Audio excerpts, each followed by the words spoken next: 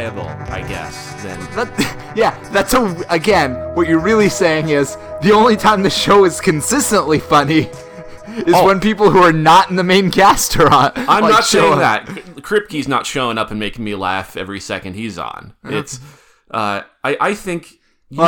So I guess there aren't that many. How many recurring supporting characters? So there's Leslie Winkle, there's Leonard's mom, there's Sheldon's mom. I think those are the only characters. Oh, and Kripke. Also, before we get any further, this is the Big Bang Theory. Hi, I'm Nick. Hi, I'm Kyle. We talk about the Big Bang Theory. We try to figure out why people like it. This episode, we actually appear to be starting out by talking about the Big Bang Theory, which I realize is shocking for our audience. Yeah, usually we have to convince ourselves to work our way into it. But now, here's what I think. So you're saying that all these other characters are so much more interesting when they show up than when...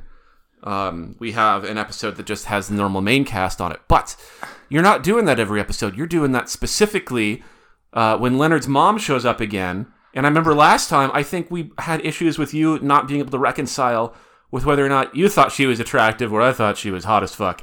And now she's coming in. Oh, Kyle, you're making a face. I just don't remember. Yeah, sure you don't. As Leonard's mother would say, this is where you're obviously trying to repress certain emotions that come from an insecurity about your own sexual relationships and feelings that you have unresolved with your own mother. Well, she might also just say that this is a classic case of Jungian projection, which is where one person foists the shadow and subconscious aspects of themselves they can't deal with on the nearest available person. I'd foist some aspects of myself on Leonard's mother, I'll tell you that much. Anyway. I'm just saying, so here's my pitch for a show that immediately sounds better than this show. Leslie Winkle and Leonard's mom, for some reason, end up in an apartment together as roommates, and they're just out on the town, trying to get laid every single week. I dare say that would be too sexual. I'm not sure I could handle seeing that every week. It would be dirty. They're both so detached, too. That's the best part. The sex would be so mechanical. Ugh. Anyway, we should probably summarize this episode before we keep talking about details of it. This one, fortunately, doesn't really have an A and a B plot. It's just one plot. Well, it's like 1.5 plots, because it's the Christmas episode, but it's also the least Christmassy Christmas episode that there's ever been of a sitcom. By the way, this is season 3, episode 11. Something about the Grinch. My guess is, I know we don't care or play this game anymore. We don't play the game anymore, but I think it's still fine to just know what the episode lists names are. And so today is, it totally sucks, the maternal congruence. That's not even trying. But, okay. It is so called because it's I'm going to stop guessing. It's Christmas time, and Leonard's mom is coming in to visit. But Penny realizes that Leonard has never once mentioned their relationship to his mom. And then when his mom gets in, Leonard realizes that his mom has had a much closer relationship with Sheldon than she's had with Leonard. And so Leonard is finding out for the first time things that Sheldon has discussed at length with his mom, which include Leonard's mom getting divorced months before the visit, Leonard's mom having surgery, Leonard's childhood pet dying. All of these are things that his mother just never bothered to tell him because she didn't think that they were anything that were worth telling him, I guess, but which Sheldon and the mom have been having video correspondence about. And so Leonard is all upset. Penny is kind of upset, but she actually gets over it pretty quickly. She takes Leonard's mom out for drinks. Leonard's mom immediately starts loosening up, wants to bang a busboy at the Cheesecake Factory in the alley. And then the two of them drunk make their way back to Leonard's apartment where Leonard's mom, in her drunken state, tries to be, for just a moment, a bit more intimate and loving with her son by giving him a very awkward hug. She kisses Sheldon. Sheldon does the appropriate Sheldon thing, which is nothing, just kind of sits and stares in shock. And Penny kind of earns her place as Leonard's approved girlfriend, who, even though she's not an intellectual or someone that has like a high-achieving career path or really anything like that, she is nonetheless goddamned adorable and charming. And so she does win over Leonard's mom. And that's really the whole episode. It comes and goes pretty quickly. There's nothing really that obnoxious about this one, which is nice, but it was, I don't know. I love Leonard's mom. I can't get enough of her. She's so uptight, but so, I don't know, cutting. I started to say, it's not, she's uptight, like, makes her sound, what she is she's not prudish. She's restrained. She's severe. Yeah, she's stoic. But she's also, but she's totally straightforward. She's very... Yeah, like with Raj and Wallowitz, she's like, so when are the two of you going to start discussing your latent homosexuality with each other? So it's not like she's uncomfortable discussing sex. She's like Sheldon in not giving a shit about social convention, but also I find her attractive. Yes. I think that's where we are. So my next, I brought this up. I feel a little bad because I feel like we've talked about this before, but we still don't have enough data to resolve it. But how does Raj's thing work? Because he's still whispering in Wallowitz's ear when the only woman present is Leonard's mom, which I took to mean, because I have always interpreted his inability to talk to women as restricted to an inability to talk to women he's like sexually attracted to. Like, I assume it doesn't extend to family members and, you know, other like aged women or like children, I hope. And so like, I assumed it was like only like the range of women that make him ashamed of his own sexuality, that makes it so he can't talk. So I think what we need to have to show that that's not the case isn't anything that's come up so far, because any woman that's been on this show, except for his own mother, could be someone that he's sexually attracted to, because they're all adult women who are usually someone that one of the group is pining over.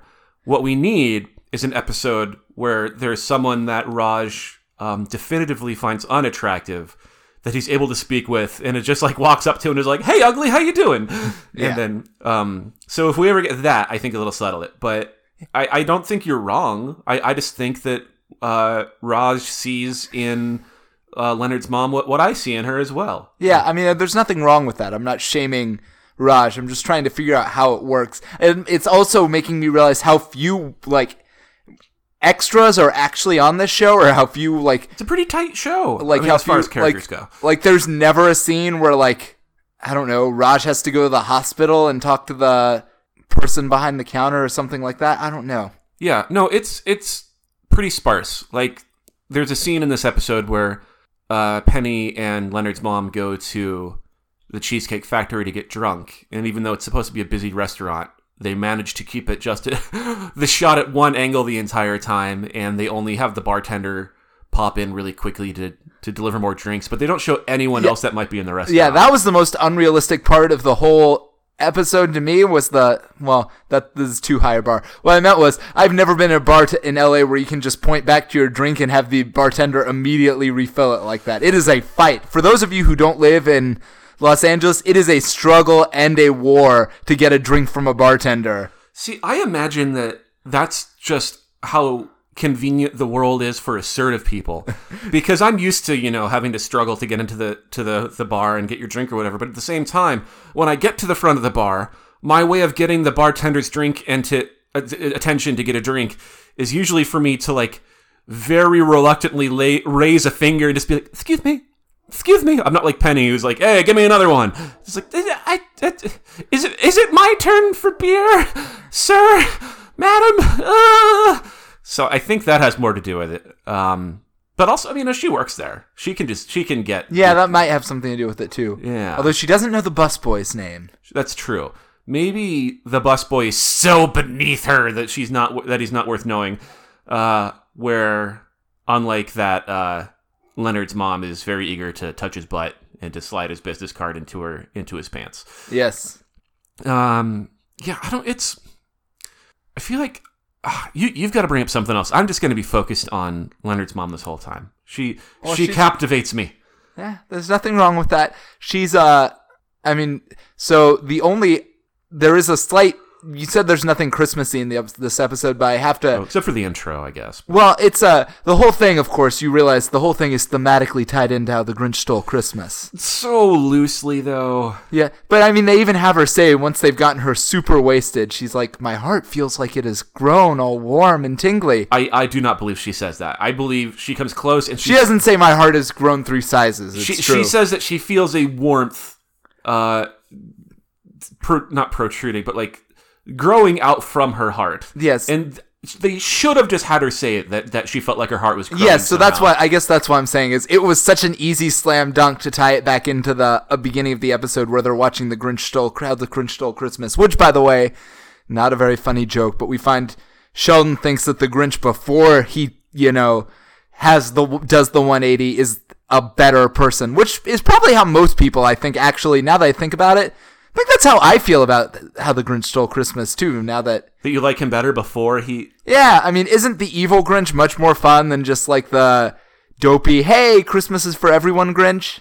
Well, he's much more interesting, for sure, and that's because, like, otherwise what would you have? You'd have Whoville, and just a bunch of people being nice to each other all the time and everything going fine, and then the Grinch would show up and he's like, hey, I'm also here now to deliver presents, which is essentially how it all ends, but...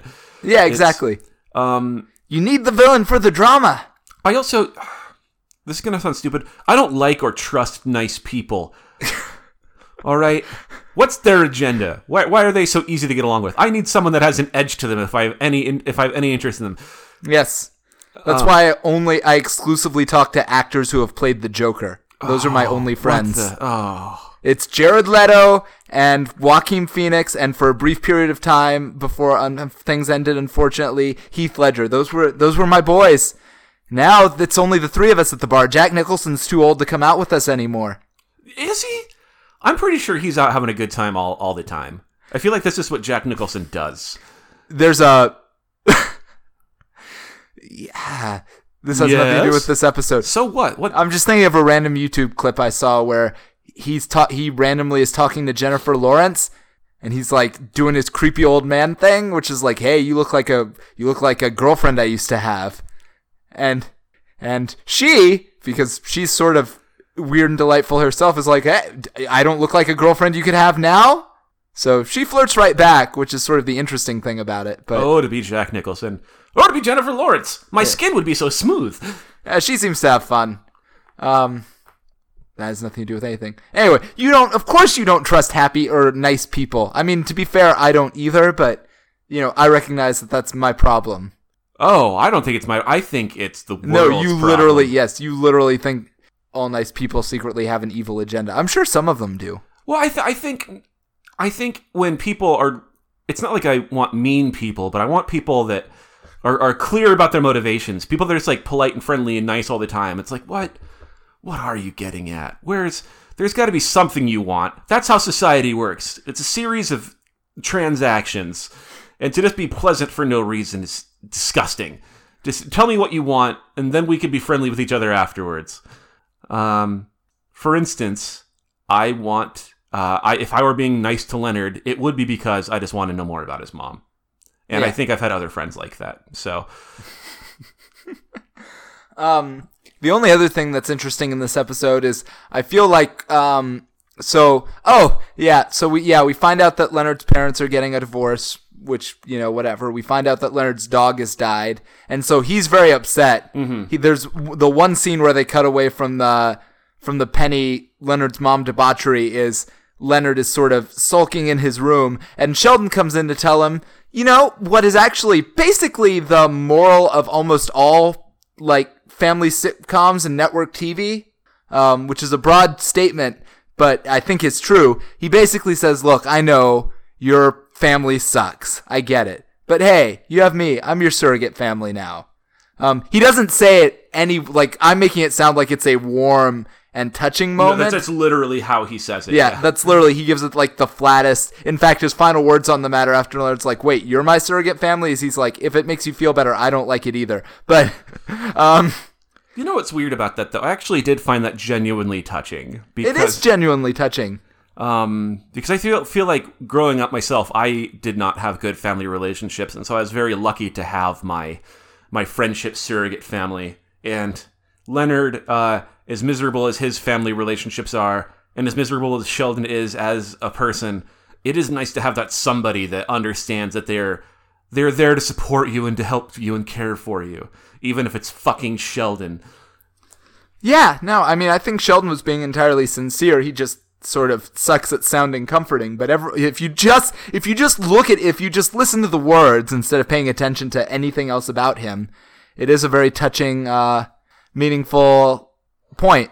I do think it does make me wonder, like, how he sees that family dynamic working, because if you look at the way the rest of this episode is coded, he's basically Leonard's dad in this episode. A little bit, yeah. I mean, stepdad. Yeah, he's Leonard's stepdad in this episode. Yeah. Right down to one of the jokes is when they're like, that was because Leonard's mom is like, that was 2 months. Oh yeah, that was right after Mitzi died. And Leonard's like, my dog's dead?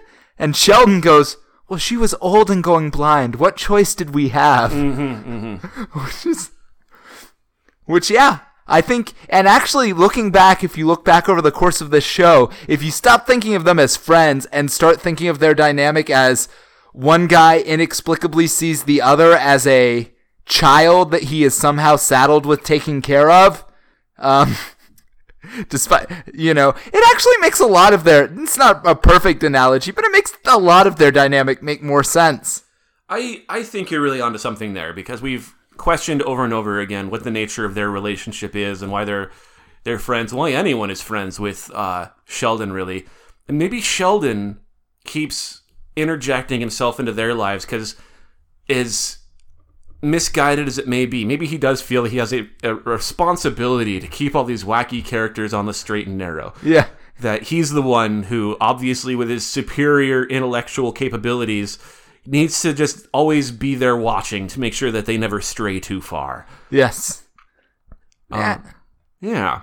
This brought up something that is also kind of a trope in old loveless relationships. So that's two things. The first thing I thought is that, we used to joke about how Leonard and Sheldon had whatever devious BDSM piss boy relationship that seemed pretty obvious in the earlier episodes. We haven't talked about that in a while, and how it does make a lot more sense for Sheldon just to see himself as, if not just a family member, potentially a father figure. And then the other thing I was thinking was about how unfortunate it is, but it seems like a common thing, at least in sitcoms or maybe media generally, but the loveless and sexless marriage, because Leonard's mom says that she has not had sex with the father in like 8 years, and how maybe I'm just lucky in that I've not been in a loveless marriage, but I feel like at some point the two people have to check in and be like, are we gonna just fuck around? Because this isn't working, right? It's just not. Like 8 years is so long. Oh my god. And she nonetheless needs her orgasms. That's a thing that she talks about with Penny, is how she's been like responsible for her own orgasms since like 1998 or something like that. I don't have that much data to go on, but I think this is another just one of those baby boomer things. You think so? Yeah, I think that's, because they were raised in a generation where you just stayed married, particularly if you had kids. I guess that's true. I can definitely think of one or two situations where I wish I didn't know this dynamics that specifically, but where they definitely I know people like this. It's not that it wasn't nearly as surprising to me. You're right that I hadn't thought about how it's kind of a trope on TV. Yeah, I don't think of it that often in real life because I'm just not really thinking about people's parental relationships and how often boning is happening, but I feel like it comes up pretty frequently with someone's like, oh yeah, we haven't slept together in months or years or whatever. We just stay together because of X reason.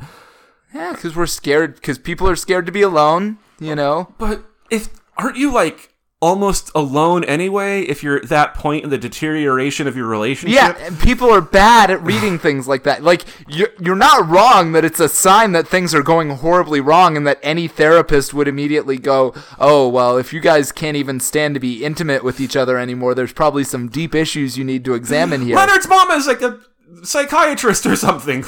I mean, I remember there was a movie about this. I want to say it was Tommy Lee Jones and Meryl Streep. This was one of those weird. This sounds awful, whatever movie this is. It is. Well, it's a very, how they, it was in that niche market of movies that they make specifically for baby boomers in their 50s and 60s and 70s to convince them, one of those, hey, something's gotta gives. Yeah. Well, no, not even that funny, but yes, just like, hey, you know how even though you're old, you're still alive. You can still kick it. And this one was literally about an aging couple that decided that they're going to take couples counseling because even though they think they're happy, the wife secretly resents the husband because they haven't boned in forever. And the whole thing is the whole movie is basically about how Tommy Lee Jones feels like he can't get it up for Meryl Streep anymore. I watched that. That was a movie. Steve Carell, I think, played the therapist. It was horrifying. So what happened with Tommy Lee Jones' boner? Did they fix it? Did they fix his boner? I think they make it work at the end of the movie, but it's a rough call. So yeah, I think it's a thing. I do think it's part of that whole, we're in a moment right now. There's a lot of jokes about at the expense of baby boomers right now. Okay, boomer. Yeah, there are. Okay, so you don't like that joke very much. I get it, but no, it's fine. It's just there's too much of it. Yeah, it is a little overplayed. It flared up and burned out as quickly as it came. The commentary is funny. This was a joke I saw on Twitter today, which is there should be a dating app called OK Boomer, where people who meet in high school immediately get married to the first person they held hands with and then never go to therapy. That sounds like a good joke. It is. It's a great joke. But that's it's the lack of introspection, right? It's like when you're one of the things that makes our generation explicitly different from older generations is that when we are incredibly traumatized, we just lay that shit out there for everyone to see. We're not nearly as, we're awkward and ashamed and of all sorts of situations, but it just never occurs to us to not ask ourselves, hey, is it possible that I am fundamentally psychologically damaged in some way? We just take that for granted. I think that's the missing thing, is that was true of a lot. It's just like prior to a certain point in, what you go 1.5 generations back and it's just all people are like, no, I'm fine. I'm always fine. Yeah, of course I haven't. Of course, every time I think about crying, it makes me want to pick up a baseball bat and hit my son in the face inexplicably. But that's just, that's normal. Yeah. Everybody feels the way I feel. The fact that, whenever I think about my dad, I suddenly feel the need to drink 10 gallons of Jack Daniels. That's just being human, right? This reminds me of advice. I don't know if I've mentioned this on the podcast before, but advice I got from my stepdad once when, so my stepdad is boomer age, obvs. And he also grew up in a small town Irish Catholic mining area. And so emotions didn't exist there. But I was 19. I had my very first big breakup with a girlfriend and it destroyed me. And it wasn't a real serious relationship. You're vulnerable, emotions flare up. And so I was destroyed. And the advice my stepdad gave me was, well, someday your body is just going to stop producing the hormones that give you all those different emotions, and then it's just going to kind of sort itself out. So if you just wait long enough, it won't really be a problem anymore. And I feel like he genuinely believes that. And maybe that was just the way people felt. I don't know if my stepdad is particularly introspective in that, or if he just has a much more detached view than others, but maybe that is the way, is if we just stick it out long enough, our feelings will eventually just go away. Yes. Yeah, I think that's true. I don't think it's true. I think people who tell themselves that are lying to themselves. But I do think a lot of system is true. Yeah, I think a lot of people tell themselves that. Yeah, yes, yeah. I think the narrative is legitimate. Wow, we sort of unless you've got anything else to bring up, we should probably wrap up there on that super pleasant note. Do you think do you think Leonard's mom believes in eugenics? I doubt that she believes in eugenics, in that she would see it as a way of making a better civilization. She obviously wants... Well, I think this episode kind of shows that she doesn't necessarily. Because what I was going to say is she may want all of her brood to marry into other high-achieving, high-powered families so that they can, I guess, have their own little high-achieving line, and in that sense, that's eugenics. But at the same time, by the end of it, she's like, yeah, Penny's fine, fuck her, whatever. Well, yeah, but I thought that was just because she was implicitly saying, if you two have children, yeah, you'll lose a few points on IQ, but what you'll gain in charisma will totally sort itself out in the long run. I mean, she says nothing of that sort in this episode. I just think that would have been funny for her to be like, she's like, sometimes you have to have slightly dumber kids. As long as they're hot, it's going to work itself out. I like this version of Leonard's mom a lot more. The one that is very openly into eugenics and has like a scoring system for what traits are worth keeping around. I mean, already she implicitly has something like that, but that it changes and that different traits actually have different mathematical values. Oh, I remember what well, I don't know if this was your favorite line in the episode, but I just remembered the line, the funniest line, I think, in the episode, which is, so, you are sleeping with Leonard? Penny goes, yes. What's his penis? How did his penis turn out? She's like, oh, I can't talk about his penis with you. Okay. How's the busboy's penis? That was pretty good. I love how much she was into that busboy. Because she has, it was fun. Anyway. Now we're really wrapping up. Third time I've said it. Okay. Thanks for listening to the podcast. You can find us on bbttpodcast.com. You can find us on Facebook. We're on Twitter, etc., etc., etc. Now let's get to our happy nerd thing of the week. I'm going to go first because I'm scared you're going to steal it if I don't. And because I don't have a lot to say about it, I'm kind of cheating this week. I'm going to recommend a movie, and that movie is Parasite, which you also saw, but we didn't see it together. Oh, when did you see it? I just saw it this last weekend. Fucking awesome, right? It is pretty great. And the reason I'm saying it's cheating is because I can share so little of it without spoiling anything. Yes.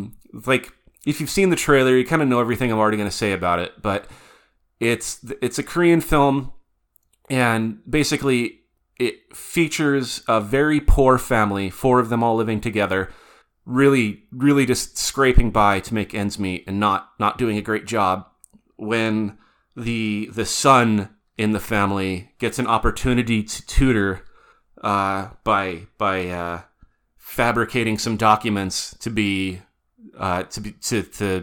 fake that he's a university student.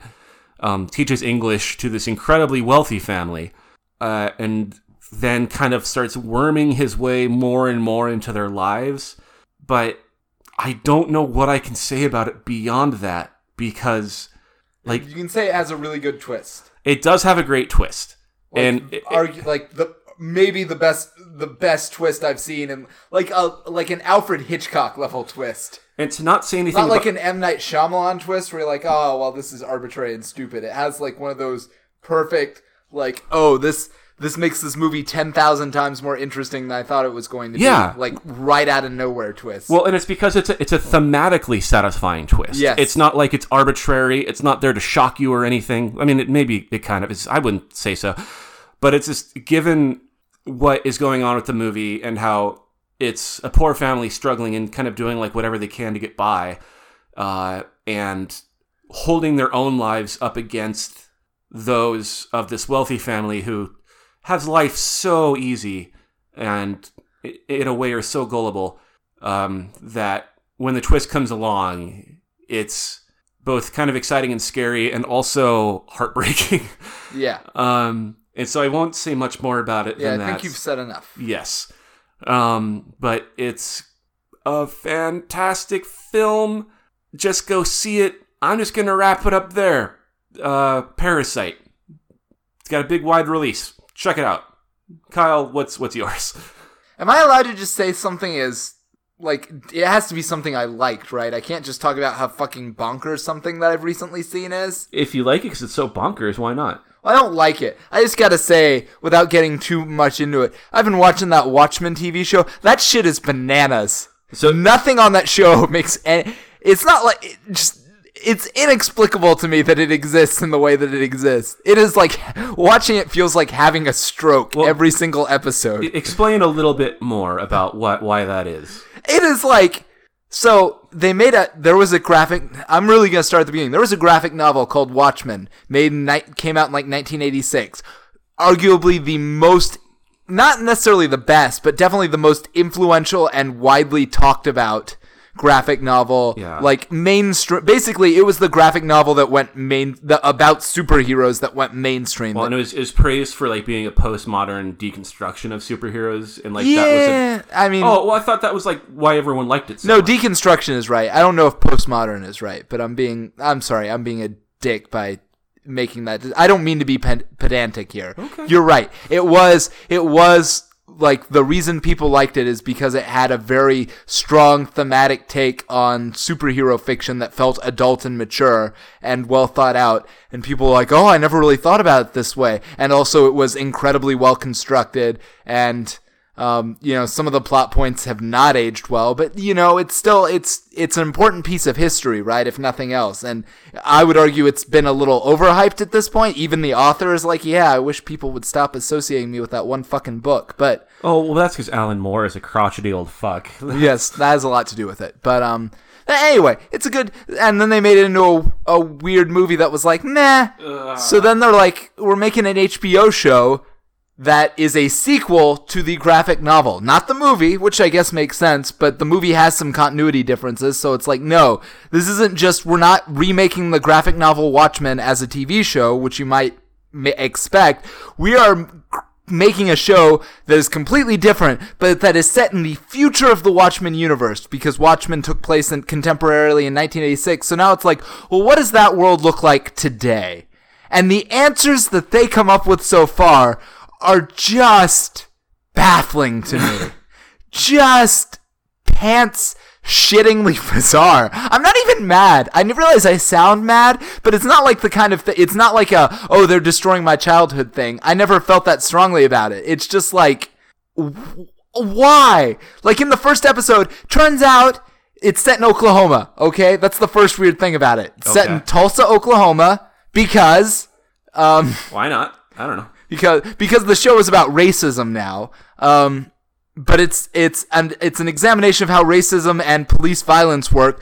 But now the police are more multicultural, except some of them are still racist, but they all wear masks. So now the original graphic novel was about vigilantes, but now the show is about, well, what if the police became like the vigilantes, but they still were slightly different from vigilantes, but they all wear masks now, but the bad guys also wear masks, and they wear Rorschach masks because this is still somehow tied into Watchmen. Are you following me?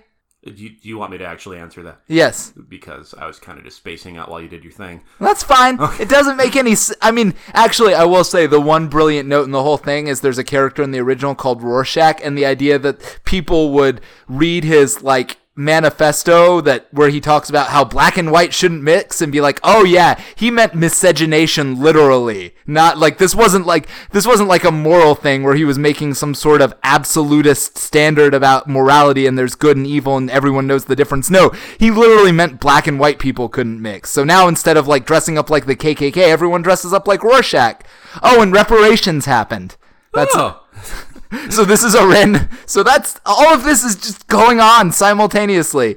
It's like, yes, some of the characters from the book are running around. Whenever we fall back on them, the stuff that they're doing actually does seem kind of to tie into like who they were and what's been going on with their characters. But you've also got the main plot, which is entirely this weird, like, well, what if Tulsa, Oklahoma was a black economic power again, the way it hasn't been since the Tulsa race riots, but all the white people got mad and decided to dress like Rorschach and try to burn it down, but the multicultural police force was, committed to stopping them, but because they were afraid of their lives, they all had to wear costumes. But because they're wearing costumes, they can indulge in police brutality. So now you have so the good guys are also waterboarding the bad guys, but it's okay because they're racist now, and they also can use science to tell people are racist. There's literally like a machine that you... Oh, alright, I don't like that part. But... Yeah. Yeah, it's just like... The show is like one of the best examples of something trying to be about something so badly that it completely just fails to have a meaningful conversation about it. That makes me think of the Watchmen movie, which tried so hard to 100% mimic the comic book while at the same time not really getting any part of the comic book. Yeah, so I do want to avoid, like, it's not that it's not, like, it's dramatically interesting. There are interesting mysteries on the show. The acting is great. The action is interesting. The music is fantastic. So there's a lot of things that you could say that are good about the show. It's just that on the level that it wants to, like, where it feels like it's at least pretending that it cares about having a real conversation about the thematics and optics of like police brutality and racism, it's doing a terrible fucking job. And I do not know whose fucking idea it was to bring all of that extra baggage into this graphic novel series that was already a little overloaded with thematic and philosophic questions to begin with. Yeah. So, one recommendation for Parasite and one... This is just bananas. Maybe check it out for Watchmen. Yeah, I don't know. You don't have to check it out. It's fine. Are there any severe moms in there who are trying to get it wet? No, but now that you mention it, I also saw Terminator Dark Fate. That was pretty good. What? I mean, what? Yeah. Was it? I mean, people don't like it, but that's just because... So, here's the thing. I didn't see it, so I can't... I was on the fence about seeing it. I'm very forgiving about those movies. Is it as good as Terminator? No, but Terminator is like arguably a perfect movie. Is it as good as Terminator 2? No, but Terminator 2 is arguably the perfect sequel to one of the most perfect movies ever made. And then, is it better than every subsequent Terminator movie that's been made? Yeah, by like 1,000%. Excuse me, but did it have the line, as there was in Genesis, I'm sick and tired of all these goddamn time-traveling robots? No. It doesn't have a line like that. I'm out! No, it does. I will admit, it does not have that line. But it has Linda Hamilton being like old and badass and crotchety in a way that's just delightful. And also, the main couple totally coded as lesbians. And I had a big, I've been having debates on the internet about this. Not about whether they're, like, basically everyone who sees this movie is like, they're coded as lesbians. But it's not clear that, like, the writers of the movie knew that. It seems like some bizarre case where, like, they wrote out a relationship for these characters, and then the actresses were just all like, I guess we could have that relationship, but what if we just smoldered at each other the entire movie instead? And it's delightful.